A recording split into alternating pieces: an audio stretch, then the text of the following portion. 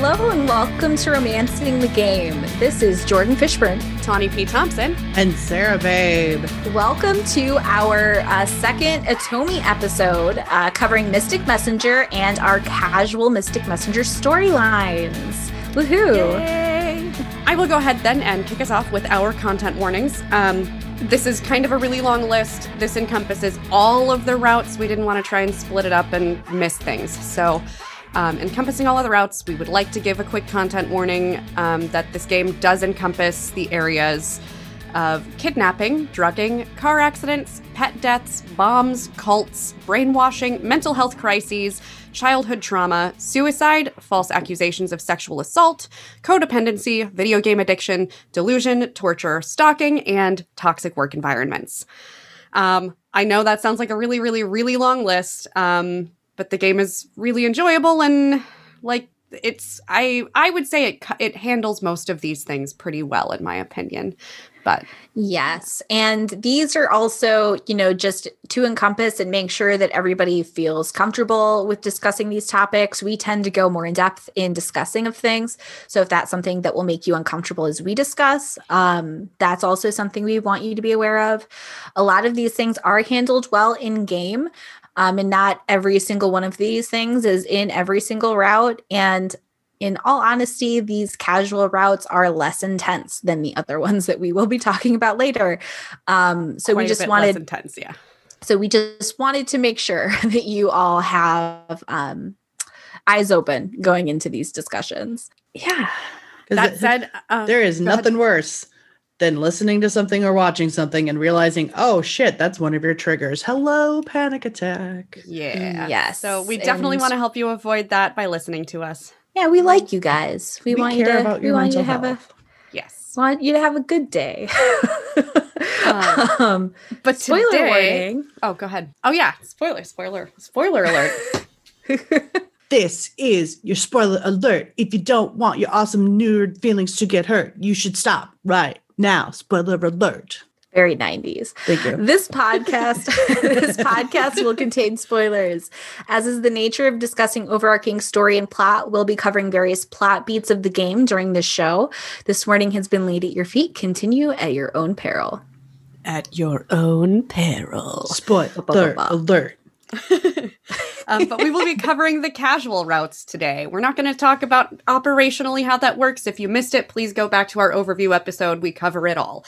But the casual routes will be covering Zen, who is voiced by Jang Kim, Yu Sung, who is voiced by Kyu Hyuk Sim, and Jae Hee Kang, who is voiced by Jianghua Yang. I looked up some more fun pronunciation things. I cannot promise that we will be correct in this throughout the podcast. We are trying. So I'm just going to go through and do a couple of just pronunciations that I looked up to try to get once correct on the podcast. So Zen's voice actor would be pronounced Jong Kim. Yu Sung's voice actor would be pronounced Gyu Hyuk Shim. And then Jae Hee Kang's voice actor would be Jianghua Yang. So we tried. We're trying. Jae Hee Kang's last name would be pronounced Kang. So we might accidentally switch up and do Kang with the way that it's written out in English. When we are reading off of our notes, that might happen just because it's automatic, but and also because when we're playing the game, that's the name that gets stuck in your head. It's like when you're reading your favorite book and then they make it into a series and they pronounce the names all wrong. Like Hermione. Oh, Hermione. God, Jordan. Ooh, does that. My big problem was the Seeker of Truth series. Kalan, or in the show, Kaylin. It's Kalan. Okay. My favorite is mild sidetrack here. Brad read the Stormlight Archive books. I listened to the Stormlight Archive books, which leads to arguments on how to pronounce people's names. Hey, Ethan and I will always side with you because we've both listened instead of... I know, right? I'm like, Brad, you're wrong. stop.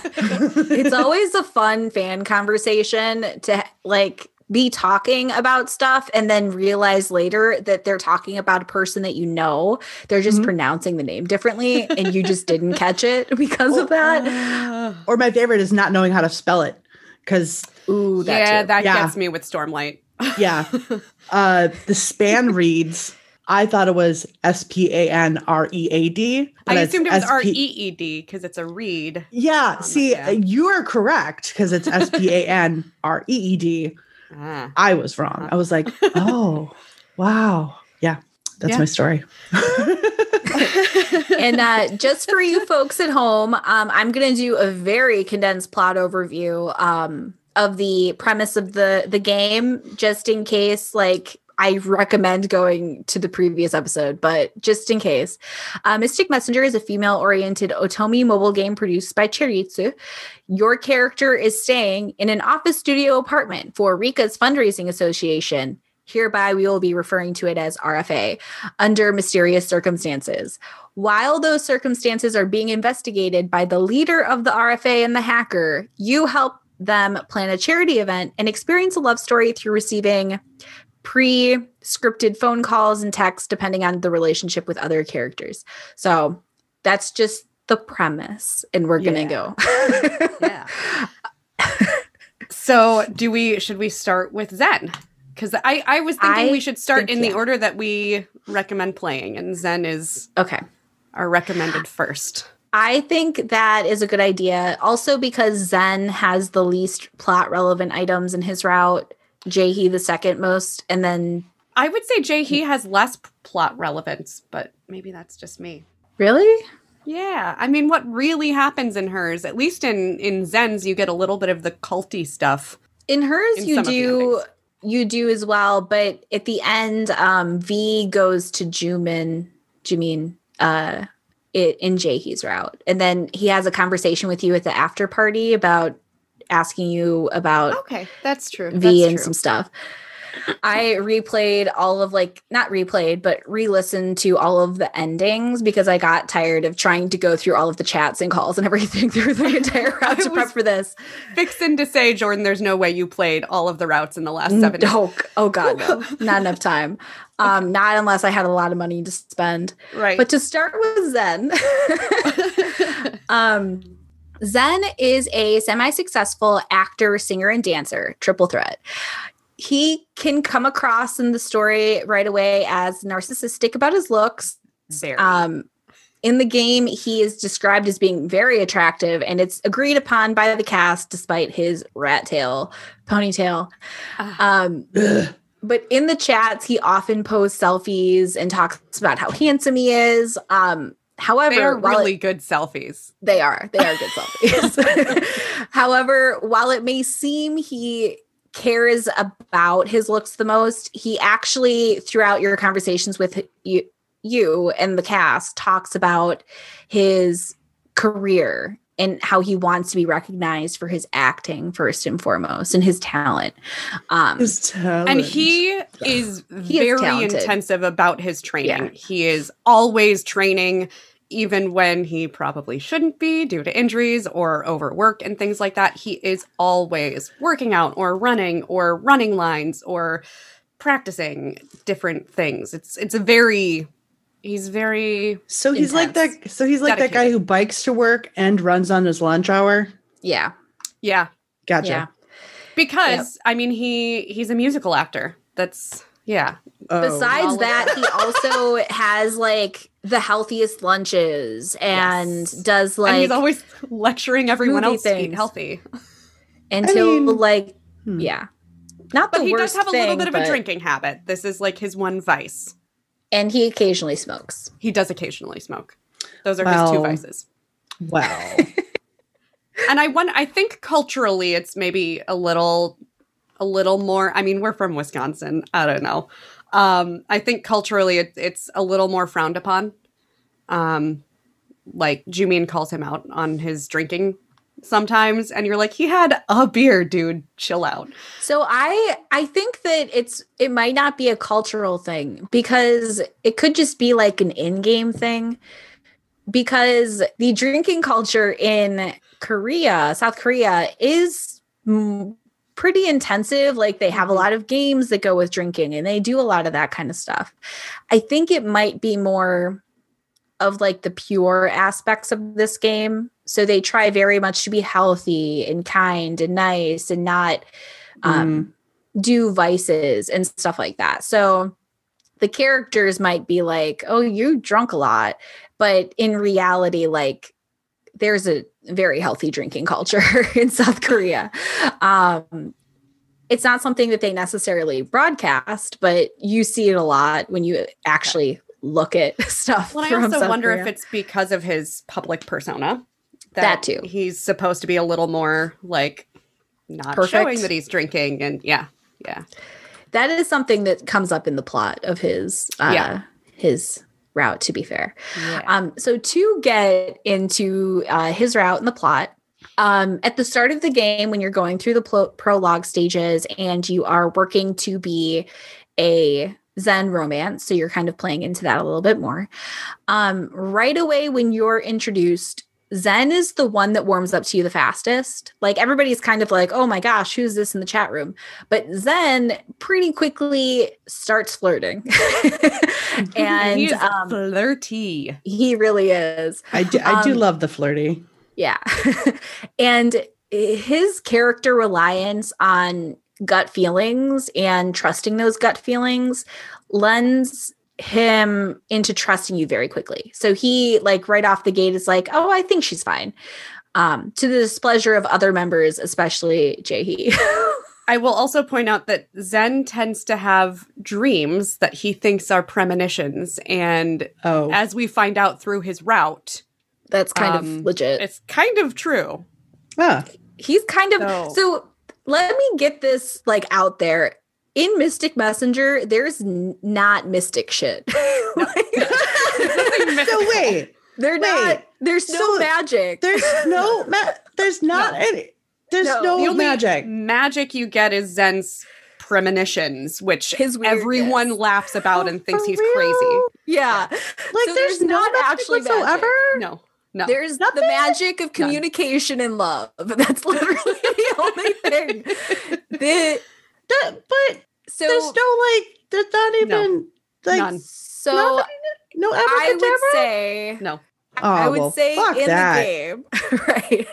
I would say within the game, there is a understanding that being connected to these people is like a lucky good thing that happened. And they might use that as kind of the mystic portion of it. Okay. In most of the good endings, it's definitely like this was fate. Fate brought us together in this way. So I think maybe that's the mystical. Oh, so the mystical magic of coincidence.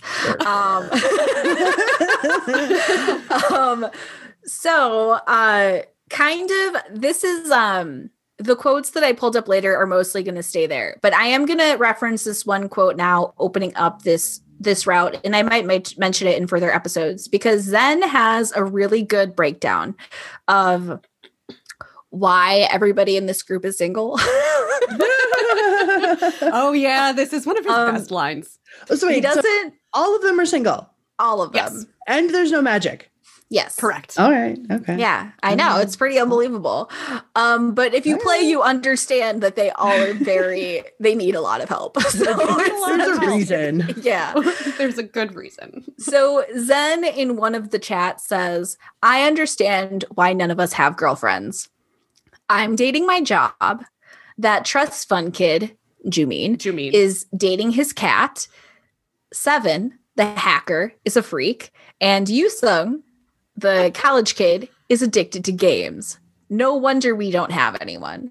Oh, he left Jaehee out. He did, because he says girlfriends, and this game is very heteronormative. That's true. That's they also assume no matter what you choose that you're a woman when you're playing this, a girl or a woman. So even if you choose answers like, but I'm a guy, they go, haha, no, you're not. Why would you be playing this game if you were a guy? So in terms of like inclusivity for non-binary people or queer people, it's not great. But the game itself does reference. There's a reason why these people are single.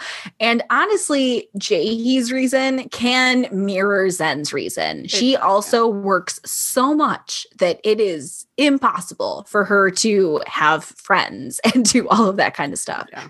So I just wanted to reference that because it's a good summary of why these people are messed up. So yeah, going back to how you get into Zen's route within the first 4 days, flirting with him is like the big one. But feeding his ego a little bit is good, like telling him how pretty he is when he sends you his selfies and things like that. And Jumin will always be like, "Are you fucking serious? Why are you doing this?" And you're like, "'Cause he's fucking cute. Shut up."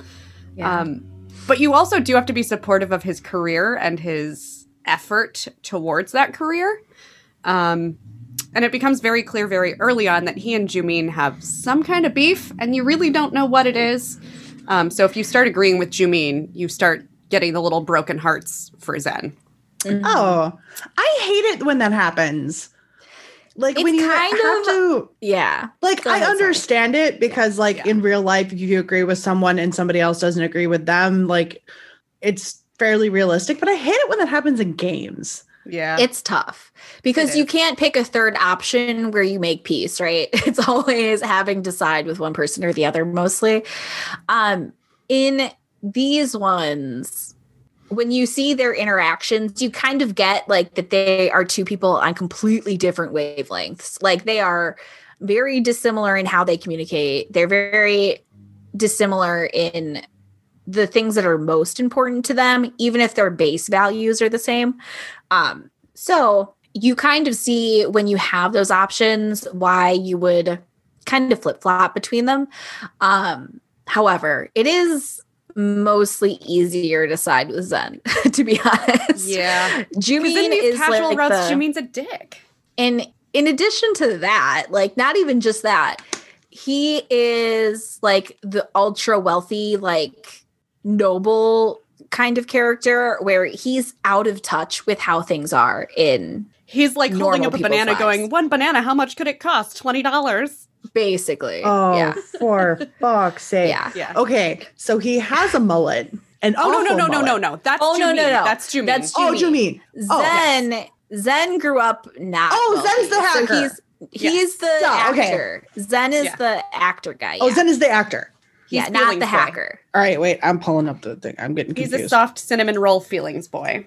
He's the white-haired actor, singer, dancer. Yeah. No, but he's got the ponytail. Yeah, the white ponytail. Oh, man. Yeah. Yep. Yeah, that's what I'm talking about. Yes.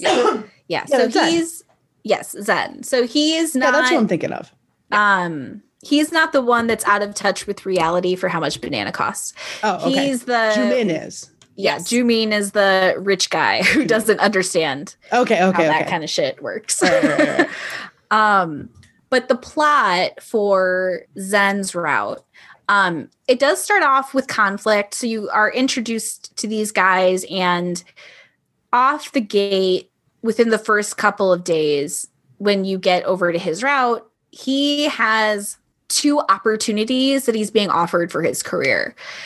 There is a famous singer / idol that has a show that they're going to work on together to help boost his popularity and move him from like the small time musical acting and singing that he's been doing into like more television fame. Yeah. And the second opportunity is an opportunity to star in a cat food commercial for CNR International, which is the company that Jumin is the executive director of. And sidebar, Zen is wildly allergic to cats. Super allergic. So he's like the opposite Jumin? Yes, pretty much. On top of being allergic to cats, Zen is very against using nepotism in his work because he feels like it takes away from the talent that he's trying to build and use to further his career. So he does not want to use his connection to Jumin to boost his popularity just because Jumin has connections to do so. And Jumin just also completely fails to acknowledge the fact that Zen is allergic to cats. I don't know what's up with that. It's never. He's literally really... just like, if you want the job badly enough, you'll fucking do it. Yeah, and basically. It's like, that's not how allergies work, Jumin, for the love of fuck. Yeah, like... It's not even, I just think that he doesn't understand. Like, Jumin isn't actively cruel to people as a person. So I don't know what he doesn't understand about not being able to control allergies. I think he's like, why don't you just take some Claritin? I think that's basically what his personality is. He just doesn't understand. But they get into a huge fight about it, Zen and Jumin. And so, I'm starting to not like Jumin because that's why I am crazy allergic to cats. And I try everything, including like rubbing them in my face and just huffing Kitty, hoping that would work. But it doesn't work. Yeah, no. So I miss huffing cats. Yeah, it is. So Zen increases his practice time because he wants to really shine in this role that he's going to do with Echo Girl instead. But he works too hard. He overdoes it and he sprains his ankle. That's the worst. Yeah. And he gets upset because now his opportunity that he was going to do is in jeopardy because he went too hard and now he might have to remove himself from the role to recover. Even though his recovery rate is insanely fast. I was going to say, this is when you learn that he heals broken bones like in 3 days. It's a whole thing. I don't understand how they never explain this shit. I know. Does he really heal? Yes. Yes. Or he does. There is actually a bit where they show the X-ray and you're like, and it's plot relevant in later stories. He has this insane healing thing that he does. Because I was about to say Vicodin's hell of a drug. Yeah, no shit. Yeah.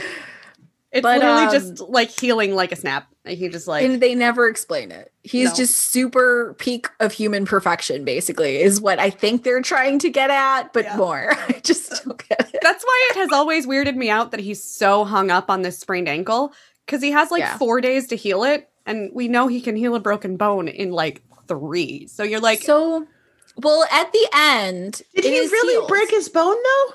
In a different plot line, yes. Yeah. And it was in a different plot that he talked about the broken bone. Yeah.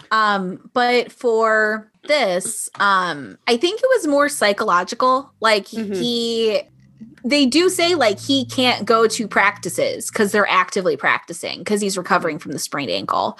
So I think it's more like they're already working on this and now he has to take a step back and it makes him look bad. And he feels like he's about to lose this position because it was such a big deal to have this role. But in his defense, I would rather break a bone than sprain an ankle. Yeah, because it's like the bone can mend itself, but spraining ankles is like muscle issues, which can go back, I feel like, a lot easier. Yeah. But yeah, I would rather break a bone than sprain something because soft tissue damage sucks so much. Yeah. So, I mean, maybe he's good at, healing bones, but not muscles and tendons and stuff. Yeah. So, at the end, he does have it healed. So I think it's more like the active disruption of the practicing and line reading and dancing practice and all that kind of stuff. Because they are actively working on the role. Well, and if I recall, there's like an understudy that could jump in and take his place and is ready to do so. And that they're rehearsing with that person in his place while he's healing. So I agree. I think it is definitely a little bit of like a psychological, like I need to, actors get this way and I've been there. Like we all think we need to push through everything because the show must go on, right? And that's not a healthy place to be in. It's toxic. And I'm really glad that a lot of the theater industry is shifting away from that. But it's really ingrained and it has been for a very long time. So. And it's also at this stage that like Zen is actively upset, like whenever anybody talks to him or when he's in the chat room. So the RFA as a whole is like, like your character and Zen get along very well. Is it a good idea for your character to go over there, maybe to help him out a little bit and help cheer him up so that he can get out of this slump? And And Jaehee is kind of against it. There's this entire subplot within this where she's struggling a lot with how close you are getting to Zen. Not because she romantically likes him, but because she's a big fan of his work, like a very intense fan of his work. So she's worried for his career with being linked to somebody. So and kind of like where she thinks he shouldn't date. So kind of like everybody when Aaron Rodgers from the Packers was dating Olivia Munn, and they're all like, oh, it's all Olivia Munn's fault that he's not doing well. Or when Tony Romo was dating Jessica Simpson, and they're all like, it's Jessica Simpson's fault. Yeah, kind of. It's like she is also part of his fan base that thinks he should not date because it would hurt how people perceive him in his career and make him, quote unquote, unobtainable, even though he's not obtainable. Right. But like she's a part of all of his message boards and things like that. And well, I mean, honestly, that's a big, like, generally, like, not even just a specifically like South Korean thing. Like there's like some bartenders will not wear their rings or not talk about their significant other in order to get better tips or something like that. Like, or not get harassed. Like, oh yeah. Like I wore a fake wedding ring when I worked at Best Buy because I would get propositioned by weirdos that think because you're having to be nice to them because you're at your work that it's an invitation apparently. Right. Yeah, exactly. Like it was, I mean, I've done it. I've faked being married. So like, so this is like the opposite thing. Like he's an idol. He's somebody that people like. The idol culture is very intense in Korea as well. I'm not saying it's not here because people be crazy. But in general, like it's more not accepted, but understood that it's going to happen. So she isn't super thrilled about it, but eventually she breaks down and agrees that it's a good idea for her to go. You to go. And at this time, Zen runs into Echo Girl, the person that he has this production with.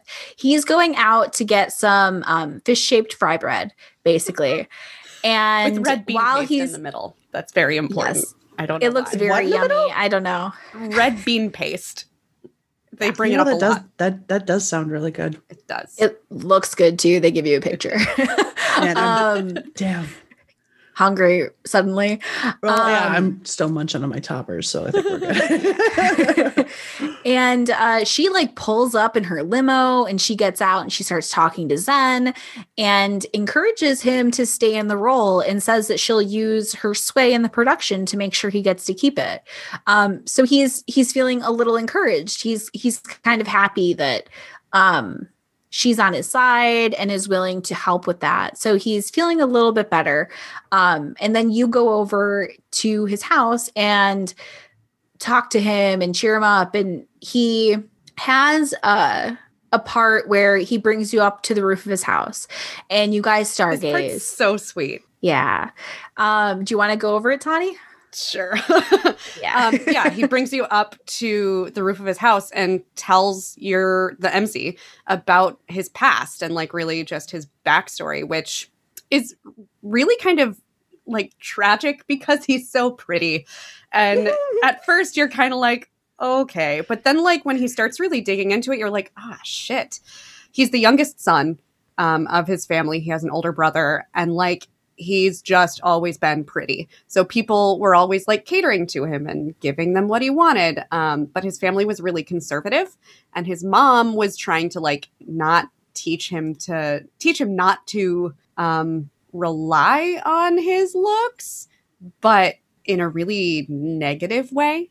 And he had a very fraught relationship with his older brother, who's also very serious and stoic and does things the right way and went into the correct career path that his parents wanted. And he was always being compared and everything with his older brother, which is part of the reason why he doesn't get along with Jumin. And he acknowledges that in here. He says, I think the reason I don't get along with him is because he reminds me so much of my brother. And he also goes into a past where he was like in a motorcycle gang after he ran away from home to pursue his dream because his parents wouldn't support his dream to be an actor. I think he ran away at like 15, got his own apartment, like was doing his own thing. Like he never graduated high school, and he used to be like in like bad situations. Yeah. So all of these things in his past, which don't necessarily reflect cleanly on a career in what he wants to be in, but he's really cleaned up his act and like all of this kind of stuff. When you find out, do you find out that about his motorcycle accident at this time or later? I think it's later. Okay. I think is that during V's route? It's in his route when he goes off to be alone on the mountainside. Oh, that's right. Yeah. So it is a little bit later though. But yeah, I think it's at this point though that he asks if you want to stay with him, and you have the option of either staying over at Zen's apartment that night or not. Ooh, scandalous. The correct answer is not. Oh, really?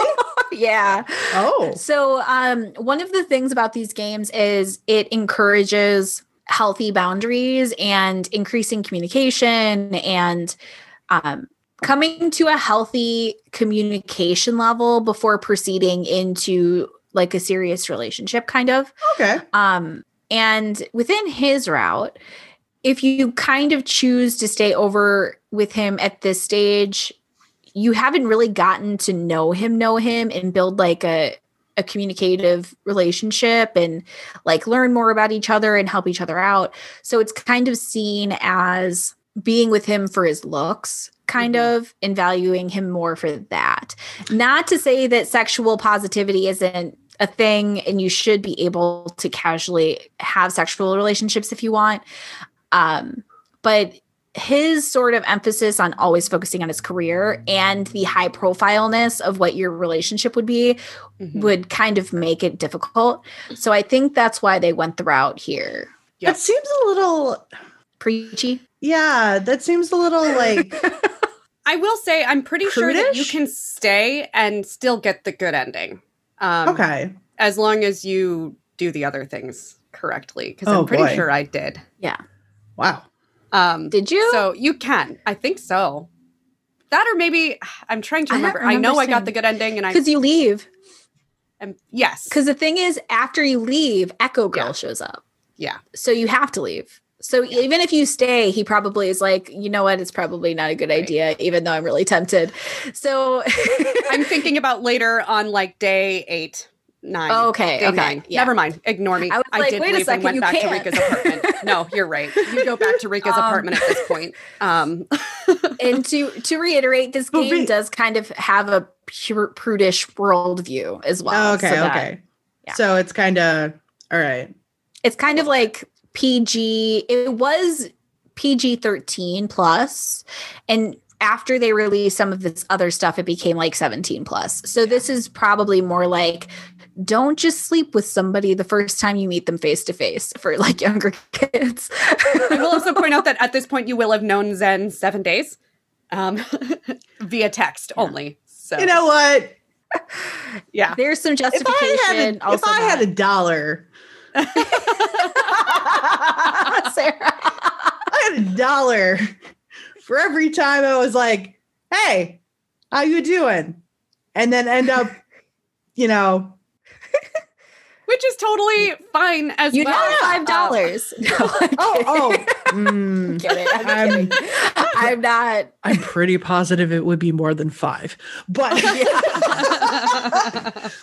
I mean, I just an even number. Yeah. You know what I mean. In this case, though, I just don't think that Zen is comfortable at that level yet either. Oh, yeah. Like, it was always mutual. So, I mean, if somebody else is kind of, like, not cool with it, it's not cool. Like, But and that's kind of shown. I'm all about, like, do your thing. Yeah. Get it, girl, get it. Yeah. In this case, Echo Girl should not get it, girl, get it. Right. Because she does show up to his apartment after you leave. Oof. I think it's to the point where he opens the door thinking it's you coming back or something. Oh. Yeah. Like so to pick something up. Yeah. And she goes over there in an attempt to woo him and like seduce him. Ew. And he rejects her. And, is like, I don't think this is right, correct. I don't think we should do this. And I think, he's starting to get feelings for you. So this is also another thing where it's like, he just revealed all of this vulnerable personal stuff to you. And then here comes this chick knocking on the door, like assuming that he's going to like fall into place and like be her boyfriend or whatever. And she isn't okay with that. She meets with Jumin and Zen separately later on and basically blackmails them and threatens them. Rude. Yeah. She accuses Zen of assaulting her. Oh, oh no. This is where the false accusation of sexual assault. Oh, that's no. And for an additional being a bitch, she spreads a rumor that Jumin is gay. Oh, so that's not cool. Yeah. But Jumin kind of like duck water back. Yeah.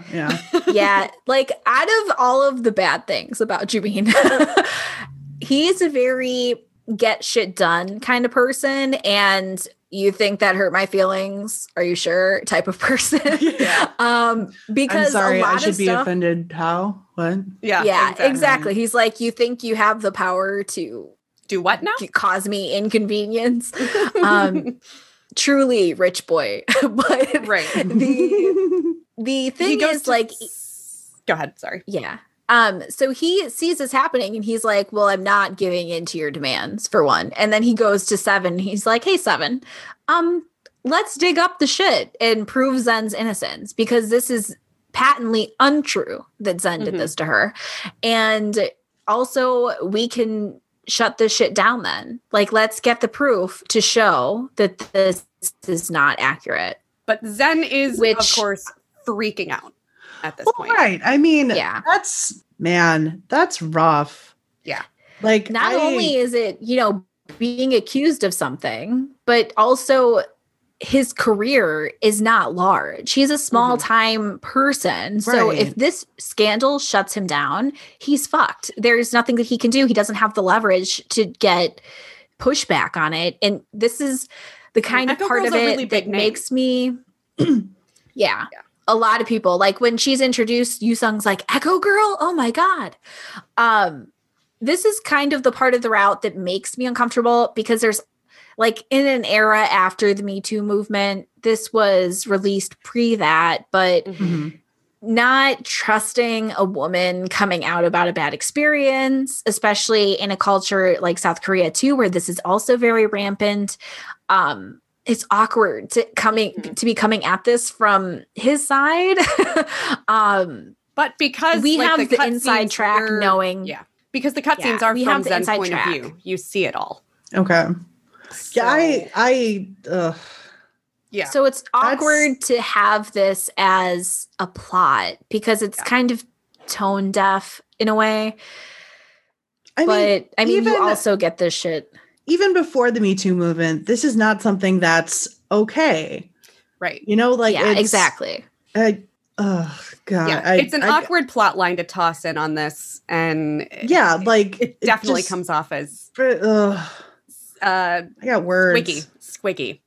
Yeah. And especially with Jumin kind of using his power and influence here. And it's not necessarily that Jumin does anything directly in terms of denouncing her. He doesn't. But using his influence in Seven to dig up posts that she made and like this kind of stuff and getting witnesses is like awkward. That's just straight up not fucking cool. Right. And like if you are falsely accused of something, you do have to protect yourself. But this isn't a plot that I wanted to happen. Basically, it honestly sounds like doxing. Yeah. Well, they don't necessarily do that. It's not. They're not trying to mess with her character. Mm-hmm. Yeah. They're just proving that what she has said is not accurate. Well, does she go to the authorities about it? No. Nope. She's just using rumors. She's just using online going on talk shows and Oh my God. She says this on a talk show. And the authorities aren't like pulled in on it. They don't have any of that. It's all media. But she straight up names him. Yes. Yeah. She names Zen. Yeah. Yep. Oh my gosh. And there's fans online that are bashing him. His fans are bashing back. And there's like all of this stuff being stirred. Like the shit has metaphorically hit the fan. Mm-hmm. And Zen is very upset. Seven eventually does get stuff. Like throughout this, he connects and finds, old old social media posts that she had made referencing Zen, like years prior. And how obsessed she was with him and how he was so hot. And when she makes it in the industry, he's going to date her, like all this kind of stuff. And Yusung eventually tracks down the fry bread, the fish-shaped fry bread guy who was there when Echo Girl kind of like just showed up by Zen's house to show like Echo Girl was there. She approached Zen. She was being very flirty. He shows like the signature that she gave the fry bread place to kind of like boost it because she was like showing off in front of Zen. Well, and if I recall, the vendor was also there the second time she showed up and watched her go in, stay for not very long, and leave. Yeah. Okay. Yeah. So because like she literally just went to his house and then she left because he rejected her and told her to leave. Door. Yeah. Oh, shit. So yeah, this kind of stuff, in terms of plot, I'm approaching it as I'm trying to gender blind it and look at it from purely a moral perspective outside of real world experience. Because in real world, I'd be like, this one example is not conducive to talking about all of the examples where this is accurate and like bullshit. They kind of pulled this as a plot line. But eventually they do track down this information. So they do have it. And Zen is just like increasingly upset, et cetera, et cetera. He eventually just takes off on his motorcycle to go and to his secret quote unquote place, which is literally just like a pull off. A pull off by the mountain, on the mountain. Yeah, like that's with literally a nice view. Yes. And you track him down. I think V lets you know where it is. I thought it was Jumin. Well, Jumin and you track it down, but I think V is the one that knew where this place was. Yeah. And you and Jumin go. And Zen and Jumin have like a very honest conversation. Jumin offers Zen an alternative commercial for a teacup company for CNR teacups. International. So it's like one of their little companies. So it's not like directly related. So he doesn't feel like Jumin is using his influence, and so that it's not about cats. I like cats. But Zen, like in this conversation with Jumin, he comes to understand that all of this time he's just been trying to help him. Jumin is a very stoic, serious person, and he doesn't give chances to people that he thinks are going to fuck it up and aren't worth it. So in helping him out, he's just showing him that he believes in his talent and that he can do good work and everything. And Zen sees that and he goes, you know what? Yeah, I'll take the cat commercial. If you still want me to do the cat commercial, I'll do it. And then Jumin like hands him over a pair of fucking cat ears. I swear to God.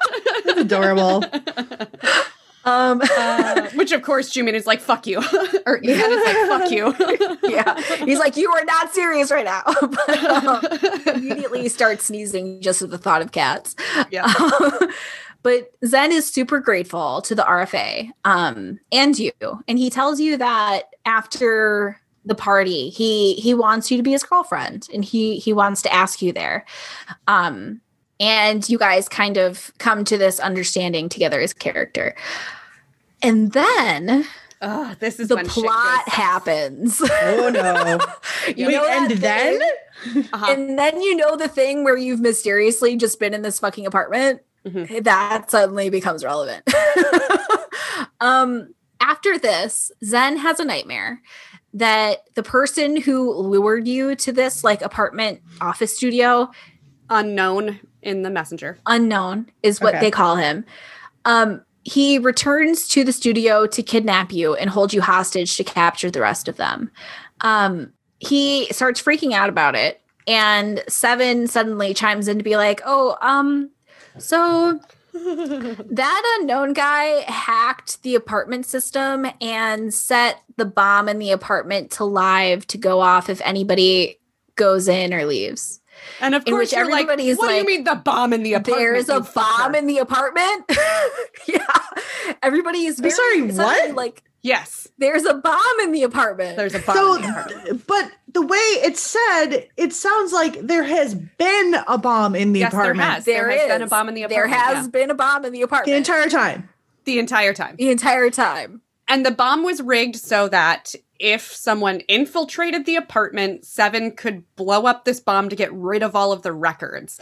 I'm still unclear as to why they think they need to get rid of records of the party guests, but that was why it was set up in the first place. Or how Rika justified that, because it was placed there as part of the security system per her request. Yes. And all right, this Rika woman, sketchy. Yeah. You don't even know yet. You don't even know yet. So that is revealed and everybody's upset. He starts freaking out. He wants to know where you are. He wants the apartment address, because literally the only people with the apartment address are 707, the hacker, and V, the leader of the organization. And technically V doesn't even know it. He just approves the stuff there because she picked it out. He bought it for her. She held all the records for it. So he doesn't even really go there. I'm going to wait because Sarah's chewing. V, his Rika's ex-boyfriend. His fiance. Fiance. Yeah, her fiance. Sorry, just chewing. That's okay. No, you're good. So wait, actually, nobody knows where the fuck this apartment is? Seven knows. 707. Seven knows. Yeah. Yes. But nobody else knows where the fuck this apartment is. No. Correct. That's fucked up. Yeah. Yes. Accurate. Seven eventually deactivates the bomb. Yeah. Oh, eventually. Okay. Eventually. Yeah. He eventually. At much urging. There's a lot of urging that happens. Yeah. Oh, so he doesn't do it. Well, no, he's trying to do it, but everybody's like, focus on this. Get it done. Get it done. Is this done yet? Oh my God, get this done. Oh, so he was going to do it anyway. Yeah. Oh. But the entire thing with everybody being pissed at Seven because this has been here the entire time and he hasn't said anything about it, despite the fact that they're letting her stay there. Yeah. And he's like actively trying to make sure you don't die. But after it's deactivated, they still don't let you leave the apartment. You still have to stay there. What? While they're investigating. And then these people are sketchy as fuck. They think it's the safest place for you. It's Seven and V. They think it's still the safest place for you because Unknown didn't infiltrate the apartment. He just hacked and activated the bomb. Oh, yeah. Because I'm sure he won't be able to do it again. Yeah. I mean, this is kind of shown in how it happens next. So obviously the bomb gets deactivated. However, Zen is still really concerned about the premonition where Unknown went to the apartment and took you. So he gets the address out of Seven. Like, he does not take no for an answer. He gets the address from him and he goes to the apartment and gets there just in time after Unknown breaks through a window to bypass the sensors. And the thing that you learn is that Unknown has hacked into the security system to trigger the bomb whenever someone from RFA shows up at the apartment. Mm-hmm. So just to make that more clear, is that's one of the reasons Zen is freaking out. Yeah. Well, did he do it again? I thought it was already deactivated by the time Zen goes. It is, but it's like right before Zen goes. Like immediately before that. Seven is like, okay, I got it disabled. Here's the address, go. And then he reactivates it. Yeah. I forgot about that. I thought it was still deactivated. But anyways, so it's not deactivated? the way I remember it is it was, but Tawny thinks it wasn't. So we're just going to go with it doesn't matter because you don't die. That's okay. He has it on a switch. He has it on a switch so he can push the button to blow up the bomb if he wanted to. That makes me feel better. Yeah. Okay, yeah. Right. And so, that's the most sarcasm I've ever put into a statement before. Well, it doesn't matter because you escape. With Zen kind of has to fight unknown off. Yeah. Which is hacker fight. High-powered strong boy. And his leg is feeling good enough that he can run away with you. So the sprain doesn't seem to be bothering him anymore. And he brings you back to your house. And invites you, his house. To his apartment. Okay. That doesn't have a bomb. No. Yes. No bombs. The unbombed place. Just a really, really old computer. This is really complicated. He's kind of a tech Luddite. And he invites you to stay with him. And you can agree to move in with him, basically. And he does phrase it as, I think we should live together. Oh. Yes. Okay. So he can protect you from this person who's trying to kidnap you. Yeah. And the bomb. The bomb. No shit. So you can, and then everybody kind of is like, okay, except for Jumeen, who's like, that's inappropriate because you're not married. But the story drags on and eventually the party goes off. So all of this has been up to the charity party that you have been putting together. This is also where the RFA decided Zen would have his press conference about the situation with Echo Girl. So the party goes off. You and Zen both arrive there together because you're currently living together. And you meet a big group of anti-fans and fans and reporters at the front. You both push through to the party. There's even more reporters inside for the press conference, and Jaehee takes Zen away to start preparing for the announcements. At that time, you meet everybody else, blah, blah, blah. You talk. It's not particularly noteworthy. But then the press conference starts. He gives Jumi notes that he had written a speech that was pretty sensationalized for Zen to give, but Zen went the more honest route, talking about his past, how he wanted to be authentic in the eyes of his fans, how he feels about what's currently happening, and he no longer wants to hide his true self and wants to be honest about his private life as well. So after all of this, they hand out packets to the reporters that shows, social media posts that she's made in the past that we discussed, and the witness guy, bread vendor man. Yeah, he talks about what he witnessed and everything. And then Zen goes, and I cannot be doing this. I wrote down some quotes. He says, "My heart is beating towards one person. Until now, my acting was a reflection of my struggles for life, but now, thanks to this wonderful person, it will reflect warmth and love." And he asks you on the stage to come up to stage. And I'm going to point this out because it's not noted in the translation, but he calls you Jagya, which is a really affectionate coupley term that means honey or sweetie or baby. So he's straight up on the stage is baby, come up here. Basically. Oh my goodness. And he gets you up in front of the stage, and there's a new picture of you both being cute on the stage, and says, "I just wanted to tell the whole world that you're mine. I love you." Oh. And then he does a cute little screen. Confession reveal. Yeah. Aww. Yes. Yeah. So that's Zen's cute good ending route. Play through. There are four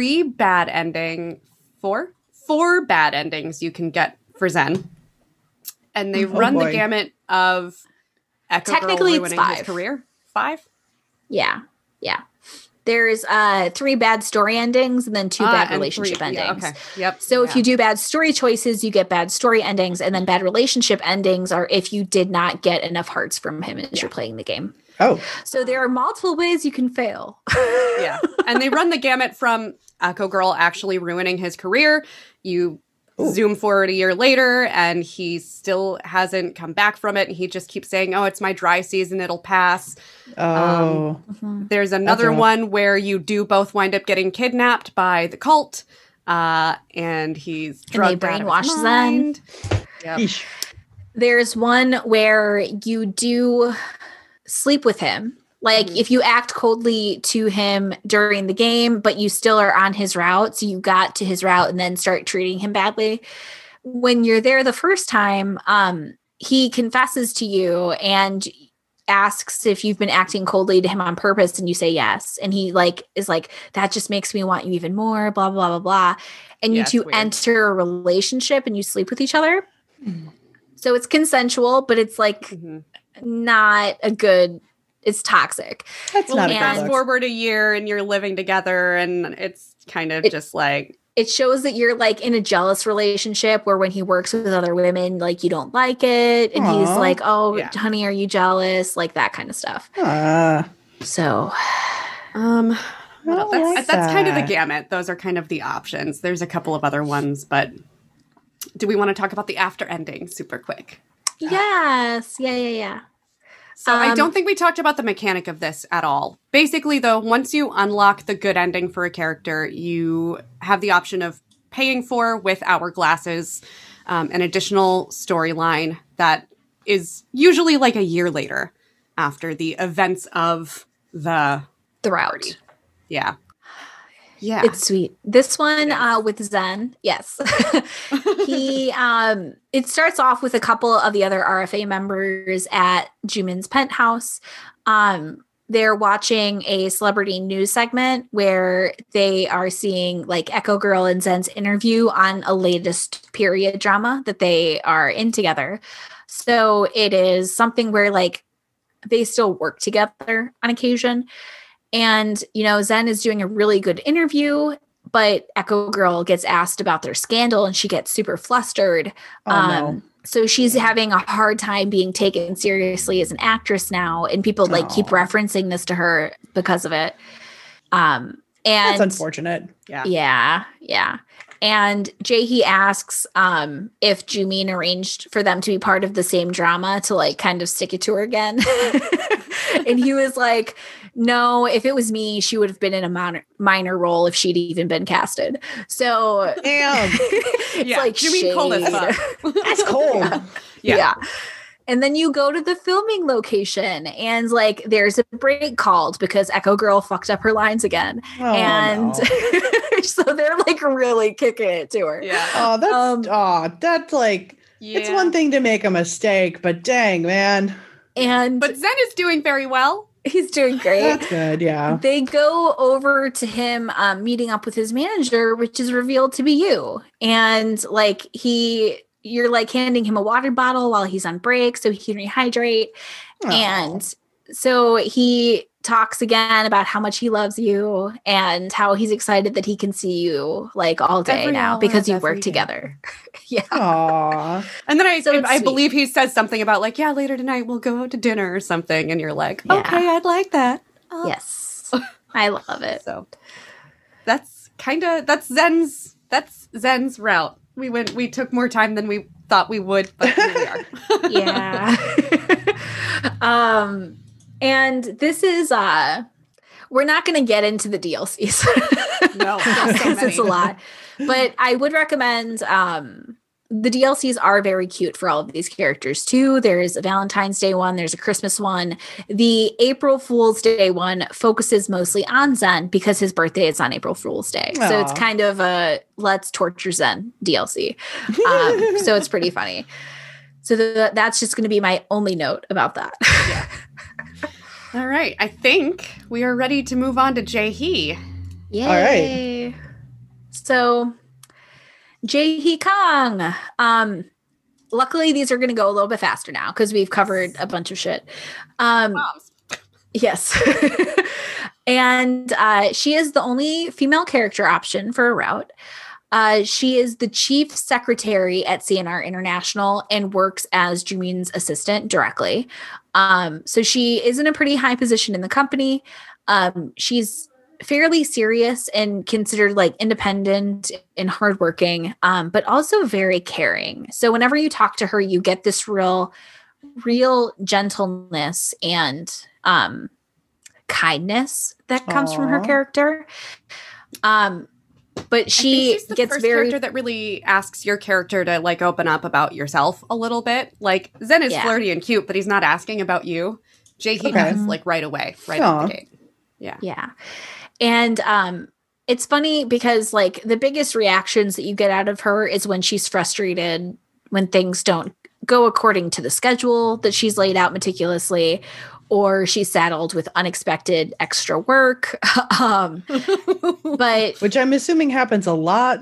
Oh yeah. Yeah. In every route, but especially in this route. Yeah, that sounds about right. But she always rises on top. She always puts in the extra effort and rises to the challenge, unfortunately. Her story conflict, she's one of the people at the top of the game that's very wary of you. Mm-hmm. She's like looking into your background explicitly. Like she'll say, well, I'm still doing research to check out who you are and if you can be trusted. And she's like, I'm sorry if that makes you feel uncomfortable. We just have to be very thorough. She points out, especially because Jumin is in this chat and Zen is in this chat and they share personal things that could be potentially used against CNR or used against Zen. Like Zen puts so many selfies on there. She's like, we don't want these being leaked out to the press, like all this kind of shit. Zen straight up says that he uses this as like a selfie storage device too. Yeah, so it's like pretty funny. Explicit. But like very out the gate, she does that. Mm-hmm. And you get the cat project again in this route. So like when Jumin is trying to do the cat commercial, the cat project is in this route as well. But you get the feeling that Jaehee thinks it's a terrible idea and that it's a waste of her time, that Jumin keeps making this waste of her time and setting her to do this shit. And she's very frustrated with it. Yes. And I will say Jaehee is right. But in this part of the story, you also get a glimpse into Jumin that you don't really on the other routes. And you see that Jumin's father is introducing him to his newest girlfriend / future wife. And his dad is notoriously, I'm going to say, pussy whipped. Mr. Chairman is. Yeah. He's, but it's always like, he'll have very quick relationships. He'll get super intense with a woman and then it'll fall apart and he'll be like sad. And then he'll super intense. Like, buy the women he's with a company and be like, this is my gift to you. Like, oh, okay. So he just doesn't know the appropriate level of affection to give people. Yes. And he's taken advantage of constantly. And then he'll like cheat on these women. It's implied. So this is like, he's very inappropriate with relationships to the point where it's revealed in this route that the reason why Jaehee has short hair and why he's so desperate to keep her on as an assistant and relies on her so much is because his dad kept dating his fucking assistants. And he was like, you should cut your hair to make her less appealing to his father. Like all of this shit. So dang. Yeah. You get this glimpse. Dang. It doesn't make any of Jumin's actions acceptable, but this is a glimpse that you get. And immediately after he has this conversation with his father, he has this conversation with Jaehee saying, I'm going to start a new project, and starts this cat project. And she's like, fuck. Because he does this a lot. Like a cat project is like his bread and butter. When he's very obsessed with his cat, Elizabeth III, who in this route and others, he regularly will leave with Jaehee while he's on business trips. Yes. He'll just drop her off at her house without any warning. He'll be like, I'm on my way to drop off Elizabeth III. Oh, wow. Thanks for the, Yeah, exactly. So very inappropriate boss and employee relationship, to put it lightly. But she is told that she's going to have the brunt of the work for this project, and she's presenting it because these projects are like a personal thing that he pushes out. He doesn't often like fully utilize the CNR resources. It mostly gets pushed onto her. She still like, they still utilize the resources, but they don't like take other people off of projects. She just always has to deal with it. That's tough. Yeah. But the next piece of this is that the messenger gets hacked while Jae-hee is working on this cat project. And Seven lets everyone know. Jimin sends out a bunch of bodyguards. Everyone has their own bodyguard now. Except for you. Except for you, because you're in the secret, bomb-rigged, secret, no one knows where it is apartment. Yeah, because that doesn't, that's fucked, man. Yeah. In this route, this is pre-knowing about the bomb as well. Yes. So yes, you don't know about the bomb yet. So then that still seems, that's fucked. Yeah. Yeah. And but the thing is, does also hurt. Go ahead. Yeah, this is on like different servers. So the messenger is hacked, but like the apartment security isn't. So Seven doesn't even mention it. So like the security is still safe. So this is quote unquote the safest place for you to be. Yeah. But yeah. Can you hear the eyebrow raise, everybody? But during all of this, Zen does hurt his leg again, just like he did in his route. And Jae-hee winds up going to take care of him, which is like, she's his biggest fan, kind of. Yeah. And it's kind of like this whole... this is also you encouraging her to have like a more healthy friendship with him instead of just seeing him as one of his fans. Yeah. So this allows her to have like a more personal connection with Zen outside of his career. To be like more personable. No friends. Yeah, she has no fucking friends. Aww, girl needs some life balance. Yeah. Right. She was kind of close with Rika, but not super close. Like they were friends, but they weren't like friends, I would say. So she goes, and on top of the cat project, now she's taking care of Zen. But it makes her happy because she's doing something and like displaying this kindness characteristic that she doesn't get to utilize as often. It's at this time that Jimin is told by his father that his new girlfriend has this really big interest in coffee. So they're going to do a coffee project at CNR International. And he's giving... open a bunch of cafes. And it's Jimin's job to run this project and get everything done for it. So it's like, also Jae-hee, here, start researching coffee. We also have a coffee project that we're doing. So she gets saddled with that. And starts like really... getting overworked, but this coffee project is something that she's actually finding interest in. She's like researching all of these different types of beans and processes to brew and all of this stuff. Like it's actually interesting to her. And she starts teaching your MC about like coffee roasting and whatever. And you're like, it's really sweet that you found this interest. And she like is going to coffee shops and like trying different things and telling you about it. And it's kind of cute. Yes. Yeah. I love her so much. Yeah. But then it's like I feel like she's only interested in these subjects because it's her only fucking choice. She doesn't have anything else. So the coffee will make an appearance later. Okay. Yeah. So it's something that genuinely interests her. And she uses Zen as like an outlet for her overwork as well. Like she'll just, all of her spare time is just watching Zen stuff. So she could just like relax. And like she has all of his DVDs. Like, so it's sort of like a fixation because that's the only relaxation that she gets as well.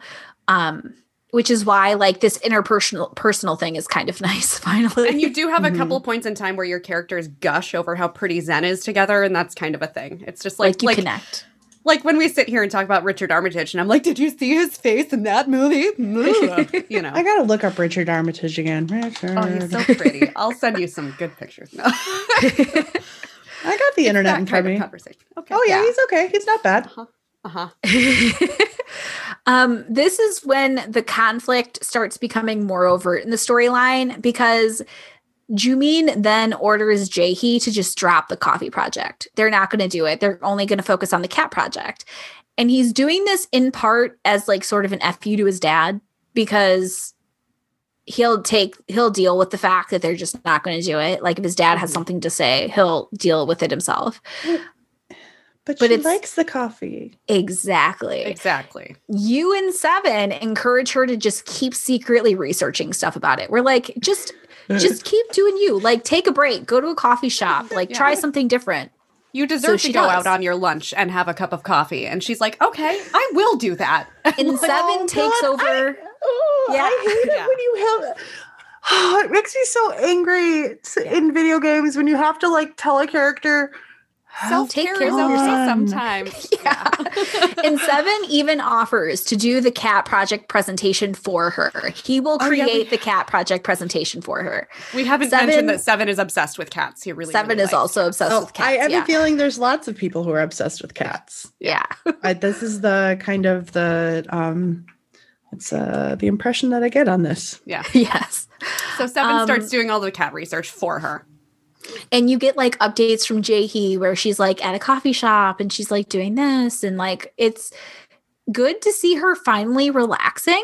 Like she's actually chilling out and like becoming mellow and not so high strung. And it's like, girl, oh my God, I love it. Just keep doing you. Just keep doing this. And like Zen is even noticing like she's way more relaxed. She's way more like approachable, like all of this stuff. And so this culminates in Jaehee going to do the cat project presentation, and she gives the presentation that Seven made. And let me say, Seven is often a troll in this game. I feel like that's legit. Yeah, he messes with people pretty frequently, but he like legit did this project in presentation. Like, lol, I'm not going to tell you about the bomb that's in your apartment. Ha ha ha, troll, lol, lol. Yeah, that's super fucking funny. Pretty much, yeah. Jesus Christ. These people are so fucked up. Yeah. This is the route where you get to see people's more sweet side, though, which is kind of nice. So they're being nice to begin with, and now they're going, man, this is fucked. Yeah. So she gives this presentation, and Jumin is shocked and pissed that the mascot that they've presented for this project is not his cat, Elizabeth III. Who he wanted to use for this. It's an internet famous cat called Long Cat. Think on the level of Grumpy Cat famous. Yeah. But he's very famous for being a very long, physically long cat. Yes. Long cat. That kind of makes me happy. Jumin is so mad that he fires Jaehee over this. What? On the spot. He fires her on the spot. That's some bullshit. She was in charge of the presentation, but also he fired her for not creating the right mascot for it, which she was like, actually like, okay. She's kind of relieved. Like she basically had packed her stuff up before the presentation because she knew he was going to have a bad reaction. She leaves and like starts having this very calm like outlook for like the rest of the goddamn game. Mostly outside of like what happens with you. But she's like relieved she can now make her own choices and follow her own wants and desires. And the RFA hackers situation remains unsolved. But at the end, V does visit Jumin. And he tells Jumin that he wants him to take over the leadership role in the RFA because he has terminal liver cancer. And he doesn't know how much longer he'll be here. I'm going to spoil this a little bit. That's a lie. It's not true. Oh, not true. But we're not going to go into that because it's not plot relevant to this route.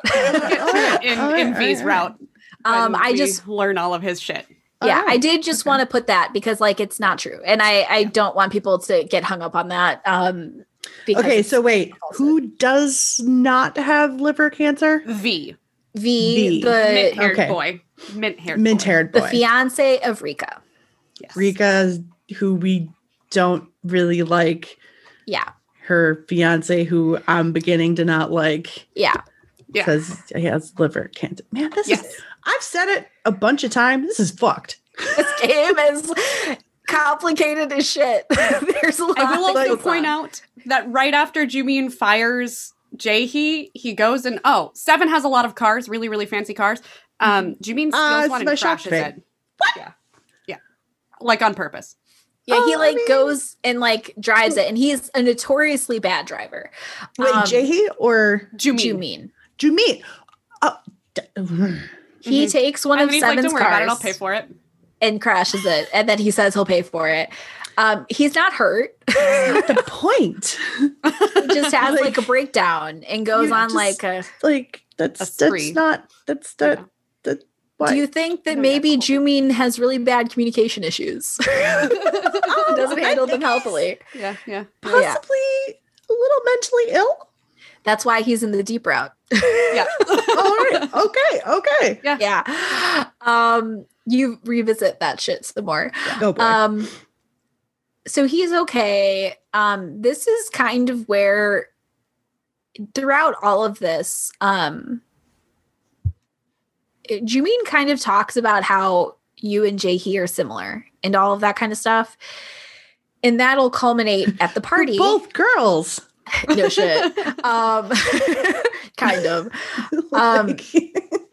But during the party, because then the next time, Jumin's fine, he gets picked up, the party is going on as planned. The party goes, and you meet with Yusung and Zen, but Jumin approaches you and takes you off to have a private conversation. And he actually asks you first about giving him advice because he's seen how your conversations with Jaehee influenced her and how she was able to grow and be encouraged by you. And he doesn't say it's a bad thing that you guys did this. He let Jaehee go. She can do what she wants now. So you give him advice. He doesn't really understand it because he's repressed. Do you say don't be an asshole? Because that's would have been my advice. Well, he's asking about V and how he feels V is doing something because he's scared, and how can he help his friend because he feels like his friend's having a hard time. Don't be an asshole. If I recall, V basically tells him I'm not going to get treatment for this thing, and Jumin's the fake liver cancer. Yes, I want to be there for him properly and etc. Because V and Jumin are best friends. They've been friends since they were children. It's one of the closest relationships. So out of the people Jumin cares about, it's very obvious that this is a real friendship that he cares about. So he's asking you for help in helping him help his friend V. And then he asks you to be his assistant because he needs you to help him and help him navigate this thing, which is obviously is unhealthy as shit. The fuck? Yeah. So you say, I'll think about it. You could say yes. You can. But anybody with the brain. Yeah. Anybody with the brain's I'll think about it. You're maybe. I don't know. I like a work-life balance. Yeah. He's I don't like cats. I like dogs. Something. Jesus H. This is at the point where Jaehee gets on the mic and you hear an ahem, ahem. Apologies, everybody. I'm looking for Jumin, who I think has taken our newest RFA member. And then she goes, oh, there you guys are. And he's she basically says, please unhand her. And then she tells the entire party, oh, by the way, I think Jumin is also actively recruiting for a new assistant. If you're interested, please let him know. And then suddenly all of these women are like, Jumin, I heard about this thing. Oh my gosh. Oh, so he girl. Yep. Hey, oh, yes. Yes. Oh, girl. Yes. Yep. Yes. Yeah. So it's really funny. It's sad, and then it's really funny. Oh, I love it. Yeah, it's amazing. Go. Yes. But then go ahead. And she puts down the microphone, steps off the stage, and pulls you aside. And if I recall, she hands you a key. So what happens? To the bomb? Right? No shit. So she talks to you and tells you about how excited she is to see you in person finally. And she tells you she's Hold up. Yeah. You haven't met her in person yet? Correct. All right. That's the weird. Party is usually where you meet people for the first time in person. Zen's is an outlier from that. Okay. Actually, I think Jaehee and Yusung are the only two where you don't meet them in person before the party. Huh. Every other route, you meet them in person before the party. I think you're right. Yeah. Yeah. So in the casual route, they make it seem like this is an outlier for Zen, but actually it's the more normal option. So this is the first time she's meeting you in person. You've just been talking on the phone and texting and chatting. And she talks to you about how she is decided she wants to start her own business. And what she says is, when she meets you, she says, love between a man and a woman is beautiful, but I think a friendship between two women can be just as powerful. Aww. And my bi heart was just like, come on, just let me date her. If I could give a fuck rating on this, it'd be please out of 5. Please.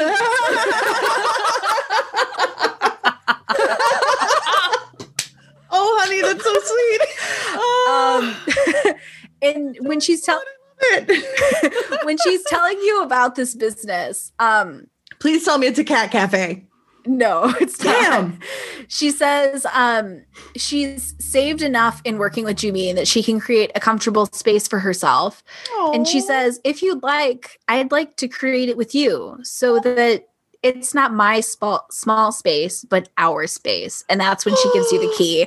And I'm sorry, what's not romantic about this? It's so romantic.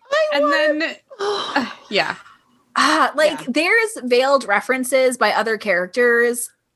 Like Seven makes a comment about, he starts talking about it as if it's romantic. And then he like slyly goes, oh, sorry. I was getting ahead of myself. And then goes talking more about friendship.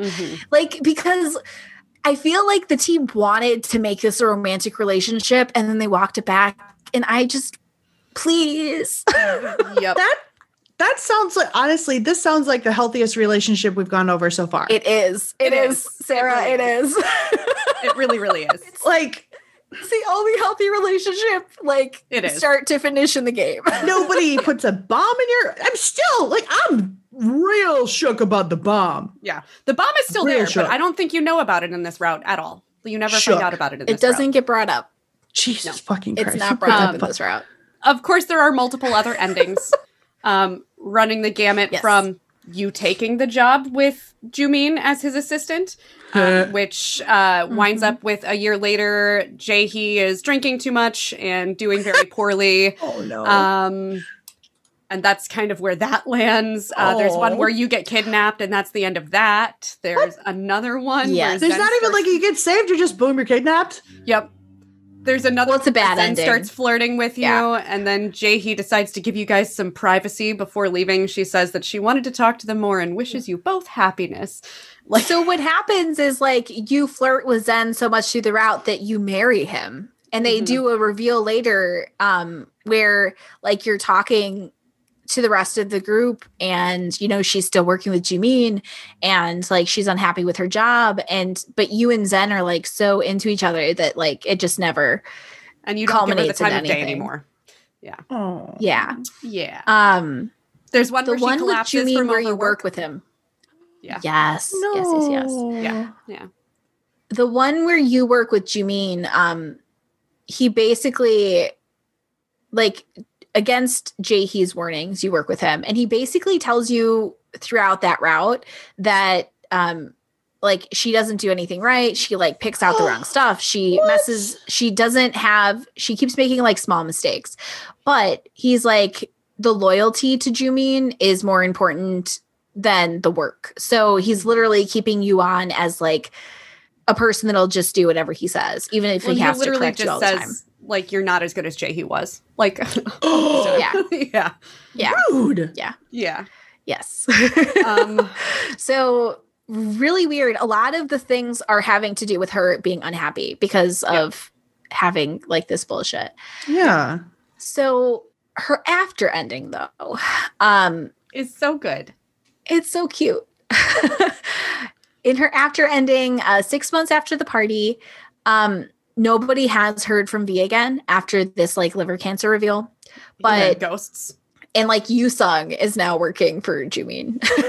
Poor kid. He's poor suffering. Little intern. They do say he's like suffering. But you now have a cafe with Jaehee. So you have a coffee cafe. Aww. And it's opening day. Yeah, Jumin is irritable over it. Good. But it shows that shows like that they're happy. Like she's grown her hair out. She's like smiling for real with her eyes. Aww. It's wonderful. And you're helping her out. It's really cute. That makes me happy. And that's her whole after ending. It's pretty short and sweet, but it's definitely very sweet. I think she's my favorite so far. Yes. It's a good route. I don't think you get as much of the drama. It's a much more relaxed route than I think any of the other routes. It's really just like, hey, Jaehee, you should practice some self-care, please. Right. Like the only reason I don't recommend her after Yu-sung is because the next route, the first route I recommend on this deep story is Jumin, and it's really hard to go from her route to Jumin's route. Oh, gosh, I can imagine. Because he's a dick. Yeah. Like you do not like it. He behaves childishly throughout her entire route and into the after ending even. So you cannot... You go into his route with a bad taste in your mouth, basically. Gosh, I would imagine. Yeah. So it's one that I recommend to not do that way.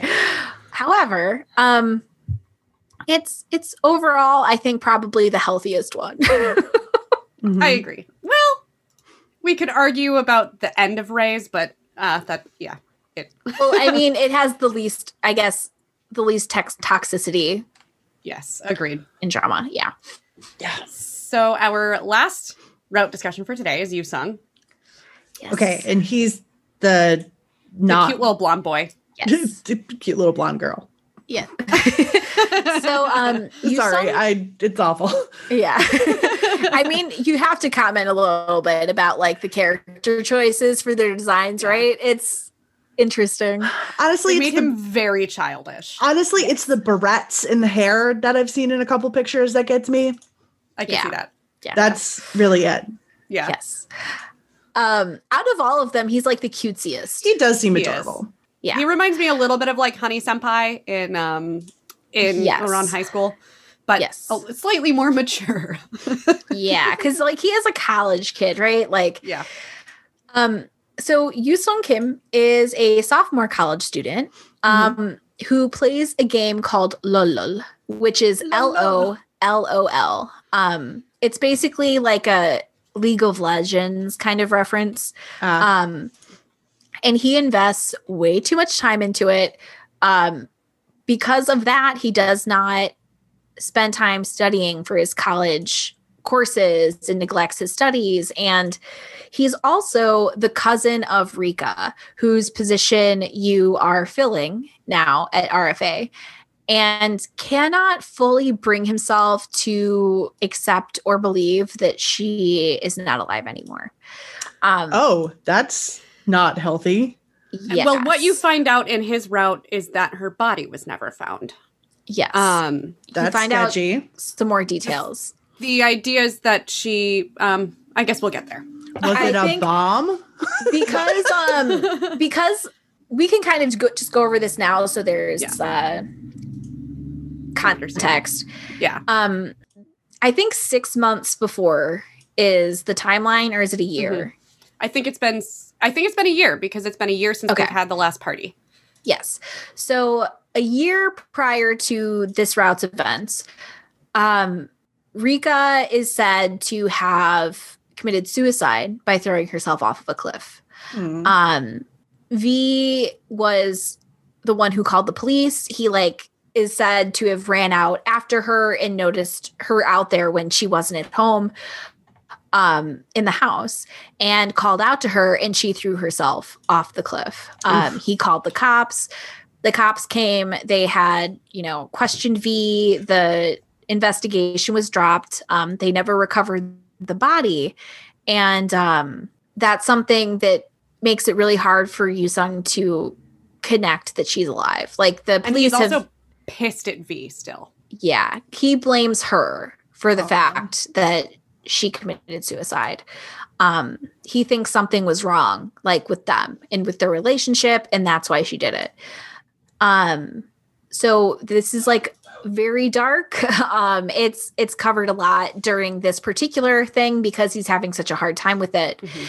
And you realize in other routes that like start 6 months after this incident instead of a year, that he was struggling so hard with this, and then he started playing lull to distract himself. So this is something that he was able to use to ignore all of this like sadness and grief that he was undergoing. You know, I've done that. Like I was 16, had some bad shit go down, played a lot of Hexen.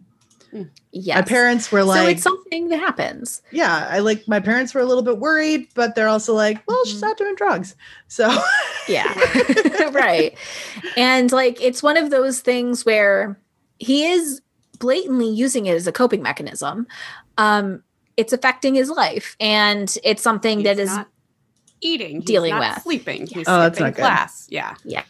So it's like intense addiction that's happening. So that's kind of the context there. Yeah. But to open up, he's initially wary of you when you join into the RFA chat and conversation. But he's like a friendly person. And in being introduced, you were told by the person that brought you to where you are to say that Rika sent you. And as soon as he hears that, he's like, oh, Rika. So that's great. Thank you. Come here. Let's talk. What do you know about Rika? Tell me everything you know about Rika. What did she say? How did you meet her? Blah, blah, blah. So right off the gate, he like wants you to stay. He wants to talk to you. He wants like all of this information about his cousin. He like makes it very clear that he's suspicious. He thinks like things were not uncovered in that accident. And he doesn't trust V. V hasn't been around since the accident as much. Like he rarely comes on to the messenger. So like, it's like pretty intense right off the gate. Yeah. With and you can choose to either feed his paranoia about V, or that's awful. Like help him kind of like overcome some of the. You can also feed into this comparison that you're like Rika. You can also be like, oh, that's awesome. Yeah, I like being compared to her. Like, oh, thank you for comparing me to Rika. So there's like a lot of ways that you can be super fucking weird in this route. Yeah. I mean, you can encourage him to like start leaning on you and like ignoring his schooling and whatever. And it's very, very codependently unhealthy. Yes. Yeah, that's and in the route. Yeah. In this route, it's also like the fastest connecting relationship. Like he will tell you very quickly that he's interested in you romantically. He straight up does. And you progress to like cutesy couple, like, baby talk almost. Interactions. Yeah. And, if you're encouraging him, the RFA is like encouraging him to do his studies, not encouraging him to think you're his dead cousin. The other characters are appreciative of that, but they're very wary that this is happening so quickly and how much influence you have over him all of a sudden. They're almost very protective of him because he's the youngest member and he's a little impressionable. And he had such a hard time after this that they're like worried about him constantly. Yes. Yeah. A lot of his route, I feel like this is going to be a short conversation. Yeah. A lot of his route is kind of like babysitting. Like you're having to be like, make sure to do your homework. Did you go to class? Did you eat? Like all of this kind of stuff. And why did you eat that instead of exactly. this? Like, yeah. Like make sure to have some tea if you're nauseous. And this is something that's kind of, it happens in other routes, but it's like more intensive in this one. He also compares you to Rika a lot. Is the chocolate milk situation his route or Sevens? I couldn't remember. I think it's Sevens. Okay. I think it's Sevens. I like chocolate milk. Because his route can be fun because there's a lot of pranking that's happening from Seven. So you can either defend Yusung or play into it with Seven. So this kind of stuff does happen. In Yusung's route, though, there's a lot of him comparing you to Rika. And like, despite the fact that you are saying, you know, I'm not Rika, like all of this kind of stuff, trying to discourage him from making this constant comparison, he kind of keeps getting worse and worse about it. That you share her traits and that you basically are her. Because you're doing her job, one really. Point, that's it. Yeah. At one point, he sends you a picture of Rika's deceased dog, Sally, and asks if you recognize her. Why would you recognize? Exactly. He's like got this delusion. Yeah. Oh no. Yeah. So he's starting to have this delusion that you are her, like reincarnated. It's really weird. But like, you can approach this in a way that's like, okay, maybe you chill the fuck out. That's not correct. Like all of this kind of stuff. And this is when your plot starts resurfacing. Okay. It, again, unknown, manages to hack the bomb in your apartment. Everybody is seriously the bomb. I can't get over it. Yeah. Everybody is pissed. This is where it's revealed. Yu-sung is more pissed than anyone else, obviously, in this. But this is the route where it's revealed that Rika had requested this bomb to be placed here. And V knew that she requested this and he allowed it. And Yu-sung is pissed. He's scared. He's worried. And now he's super distrustful of V and the RFA. He doesn't trust Seven. He doesn't trust V. He's very much like, what are you doing? Why would you do this? Why would you let her stay there? Like all of the very true questions that should be asked in this scenario. The legitimate questions. Yeah. But it's something that you can't feed into because it'll lead to a bad ending. So you kind of have to be like, okay, calm down. We don't know what's happening. We don't know why. Like, let's like try to figure this out. It's at this point that like Seven is actively trying to make sure the bomb doesn't detonate and do that all again. V goes and visits Yu-sung directly. Like he shows up at his like student housing and talks to him. He reveals to him why he hasn't been talking to everybody. Tells Yu-sung he's that stricken, of course.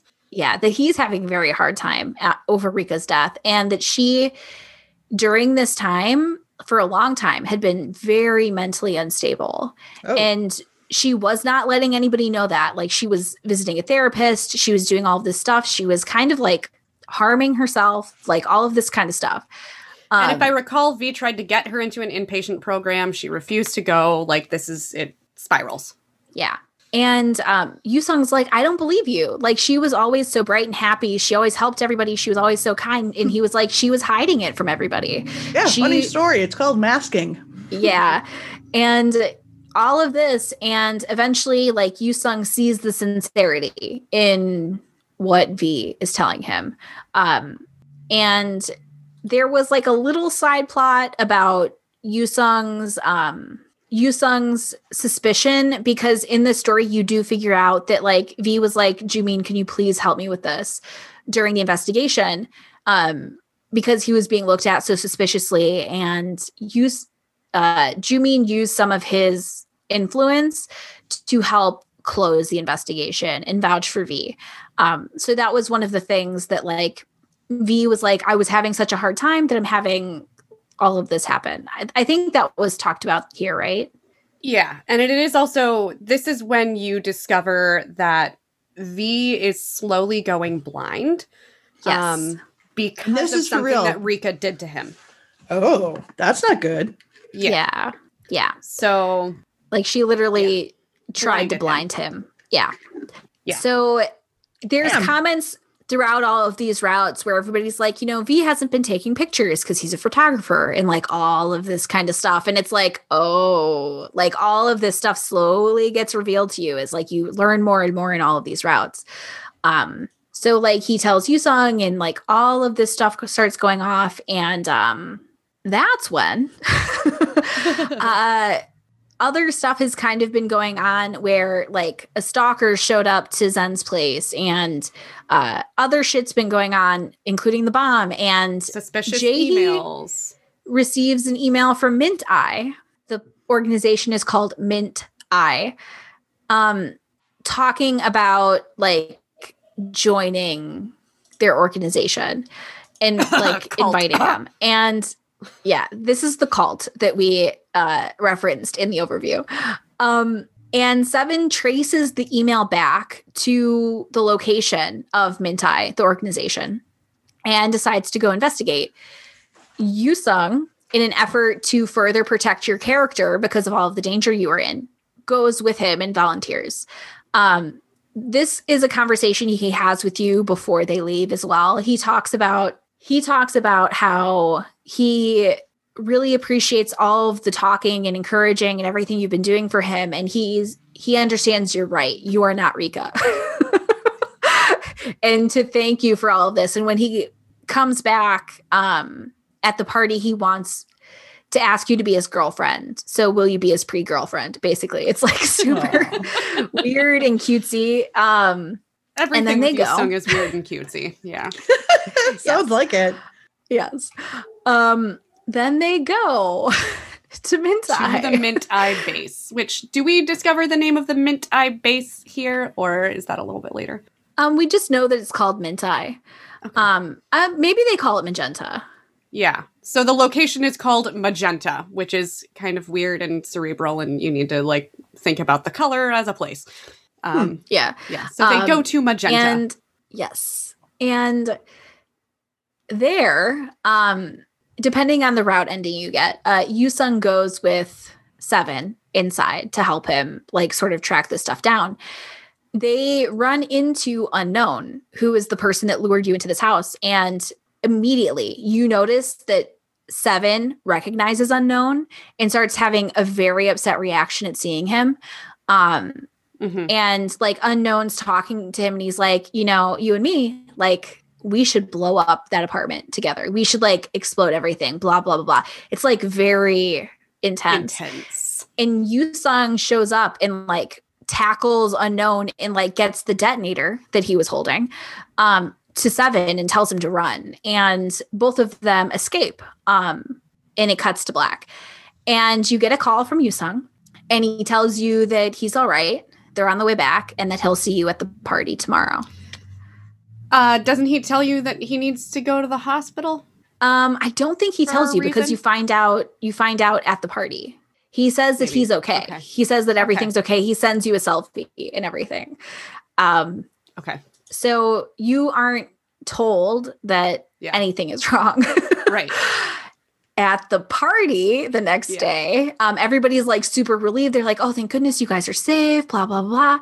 At the party the next day, you get there and find out that you like meet everybody and Seven's there and he's super upset. Like he's saying like, he's so sorry, blah, blah, blah. Yusung got hurt when they were there. And you find out that like they took Yusung to the hospital. He's been blinded in one of his eyes. Yeah. So Yusung finally does show up. And after everybody's like, let's go to the hospital. The whole left side of his face is bandaged. But he's so happy to meet you in real life and like see you, even if it's only with the one eye. And like, this is like my least favorite party ending because so before everybody had a reason to be on the microphone, right? V introduces Yusung via microphone before everybody is about to rush to the hospital because they don't know that Yusung arrived there after the hospital. And so he starts talking about like love and devotion and all of this kind of stuff and talking about how he used to compare you to Rika and he's not going to do that anymore. And I'm like, this is so awkward. Why are you announcing this to the whole room? It has no relevance. The one thing that I did like is he said in this expanding thing, RFA was founded on everybody's love here, on the importance of sharing values, whether it's making a donation, purchasing a photograph, or talking to someone else. So please, everyone here, share your love and magic. And then he goes up to you and kisses you. Smooch. Yeah. The only kiss CG you get for the casual endings. Casual good endings. Yeah. That's his whole ending. Well, that's fairly uneventful. I mean, behind the whole thing going his blind. Other endings are more on the level of traumatic intense than some of the others. Oh, jeez. So the character archetype of Yandere is in his bad endings. Yes. Because of his like intense like delusions kind of that you're fighting against during his entire route. Mm-hmm. There's one where he shows up to the apartment after like the hacker has done the bomb thing, despite like being told not to. He still goes to the apartment to quote unquote rescue you. And he arrives and is confused that you don't look like Rika. And he's like, well, okay, that's fine. And just says that you'll be together forever. And then the apartment explodes. Oh. There's another one where you both get taken hostage and brought to Magenta. Mm-hmm. Like, you meet him in a park. There's a weird stranger. The stranger kidnaps you, basically, moral of the story. And then he, like, keeps you there forever in Magenta, the place of hopes and dreams. And that's that whole ending. Culty hopes and dreams. Man, and there's another one. Yeah. Oh, this one's worse. Yeah. There's one where he does go to the base with Seven, but he lets Seven infiltrate the base alone. And then Unknown comes out and Seven never exits and captures Yusung and keeps him there to torture him. It's like explicitly like, he's like, I'm going to make you tied up and just stand here for an entire day, just like my mom used to do. And like all of this really traumatic stuff. The CG of this one is Yusung in like a collar, like wide-eyed, panicky. It's very a lot. Oh my God. Yeah. His stories intense. Are fucked. His bad endings are super intense. They really are. However, his good ending, like his good after ending, the years in the future, I would say, for Yusung is... There's another one where you both get blown up. I just wanted to put that out there. Yeah, we already went, I think we already went over that one. Yeah, we did. Sorry, my bad. So there's this after ending with him where he like did well in school. He's now a veterinarian and he's now married to your character. You go into his doctor's office to give him some new glasses because it shows that he's visibly blind in one eye still. Oof. And like you guys start doing like cute, flirty conversation banter. He says like, it's going to be so, it's getting so close to my eye surgery on Friday. I don't need where he'll be able What are you doing? Yeah. Where he'll finally get to see your beauty with, finally be able to see your beauty with both eyes. And then like some more cheesy lines. So he's like, he says you'll be twice as pretty when he can see you with both eyes. Oh, yeah. How cute is that? Yeah. I mean, that's adorable. And then, and then they like start talking about like other stuff, talking about how you guys should go out to eat because he's not as busy today. And you get to be like, you're being like a little baby. And he's like, no, we should have a baby just so you can see how I'm not being like a baby. What? And like all of this cute stuff. Yeah. And then he's like, will you go out with your husband tonight? Well, it's like let's have a baby. Like, oh, okay. All right. Oh, wait. Yeah, I missed the married part. Sorry. My bad. Yeah. So you're married. And yeah, it's a very cute ending for a really messed up route. Really messed up route. Yeah, sounds like it. I would say out of the routes, like this is the one where I was uncomfortable the most and I disliked the most because of how often you're being compared to Rika and like being put in that awkward position. But it is also the one where you get so much more of like the mystery and the subplots that you're like, wait. I need to know more. This is not, you've hinted at things and I need to know. Yeah. What about me out in the cold? What about Magenta? There's a cult. There's a bomb. Right. What the fuck? Yeah. The bomb. What? And then you get like Seven recognizing Unknown and you're like, why do they know each other? Hold up. What the fuck? Yeah. So that's where, like, I got really sucked in when I finished the casual routes, because I did Yusung's last, I think. Well, no, I did Jaehy like way after, but I did Zen then Yusung, and I was like, what the fuck, I need to know more, so I jumped into Seven's route, because I needed to fucking know. Damn. Like, it's very intense, like, all of this stuff, and when V starts talking about the backstory of everything and how Rika blinded him and whatever, and they start hinting at all kinds of things about this cult, and you're like, what the fuck? Yeah, what is happening? Oh my god. This fucked. Yeah. Yeah. So it's like very everything. Wow. I would say the least intense routes are here. Yes. I would say out of all of the routes, the Another Story routes are the most intense, but the Another Story routes were the ones. The Another Story routes were the ones where I almost had to be like, I might need to like save and step away for 2-3 days and come back.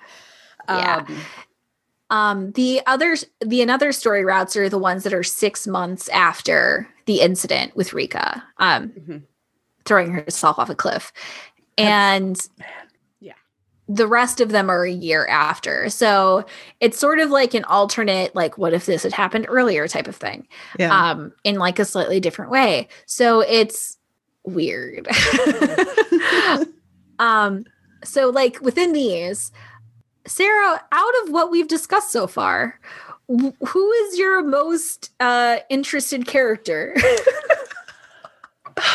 Honestly, I mean, it's all fucked. I have a guess.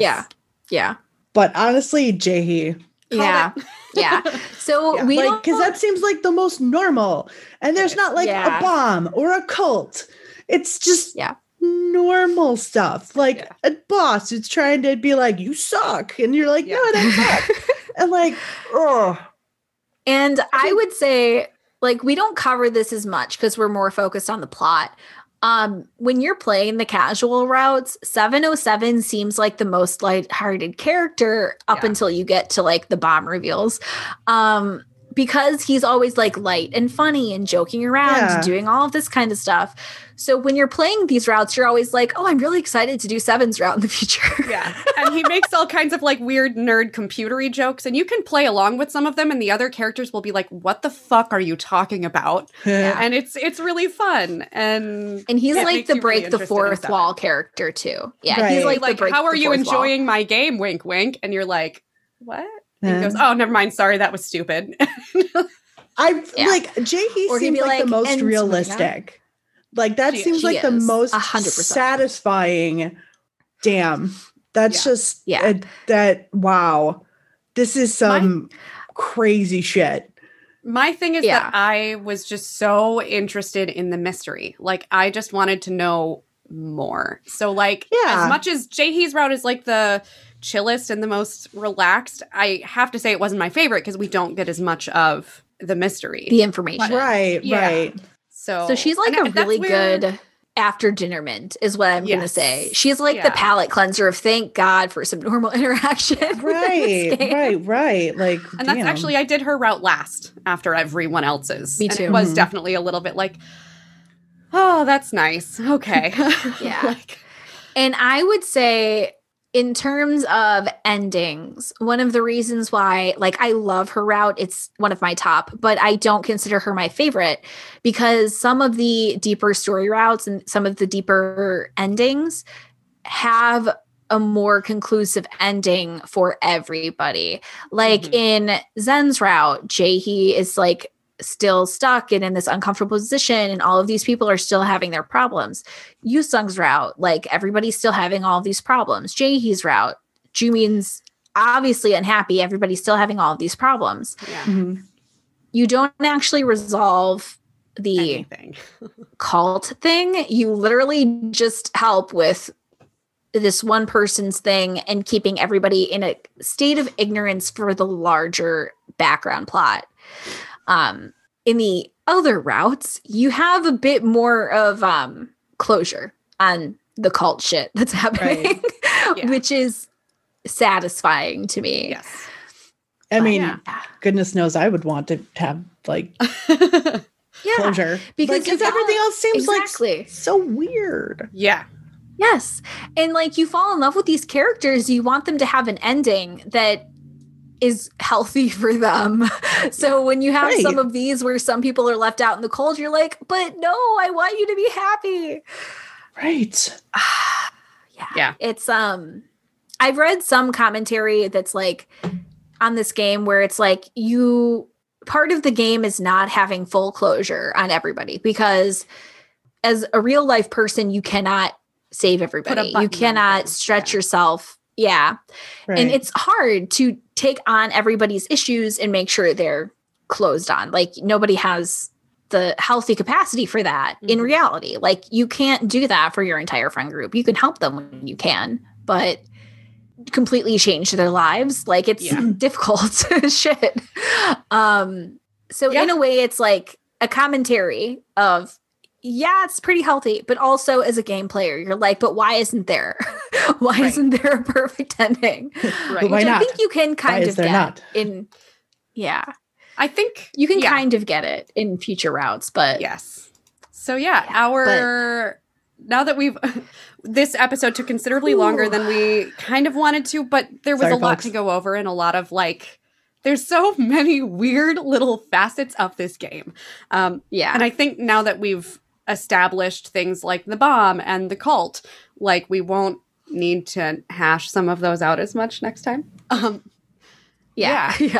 So speaking of next time, we will be doing the routes of 707 and Jumin Han. And those, both of them are quite a bit darker. So please be aware.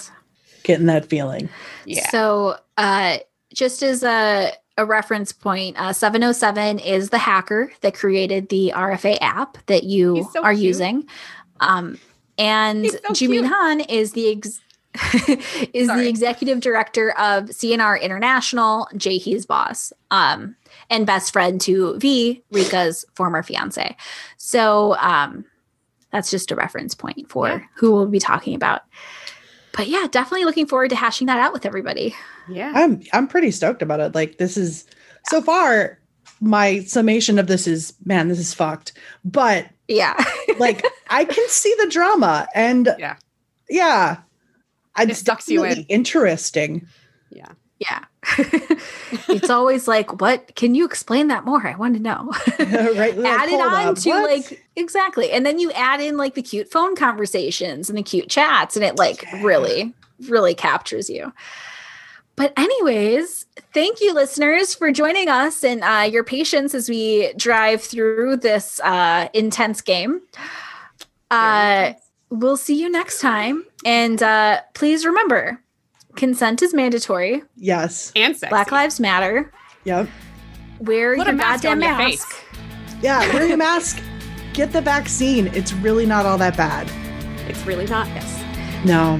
You've got your second one coming up, don't you, Tawny? Yeah, Friday. Woo! Awesome. And remember to take care of yourselves so we can see you next time. Yeah. Be good to yourself. I'm Jordan Fishburne. And I'm Sarah Bade.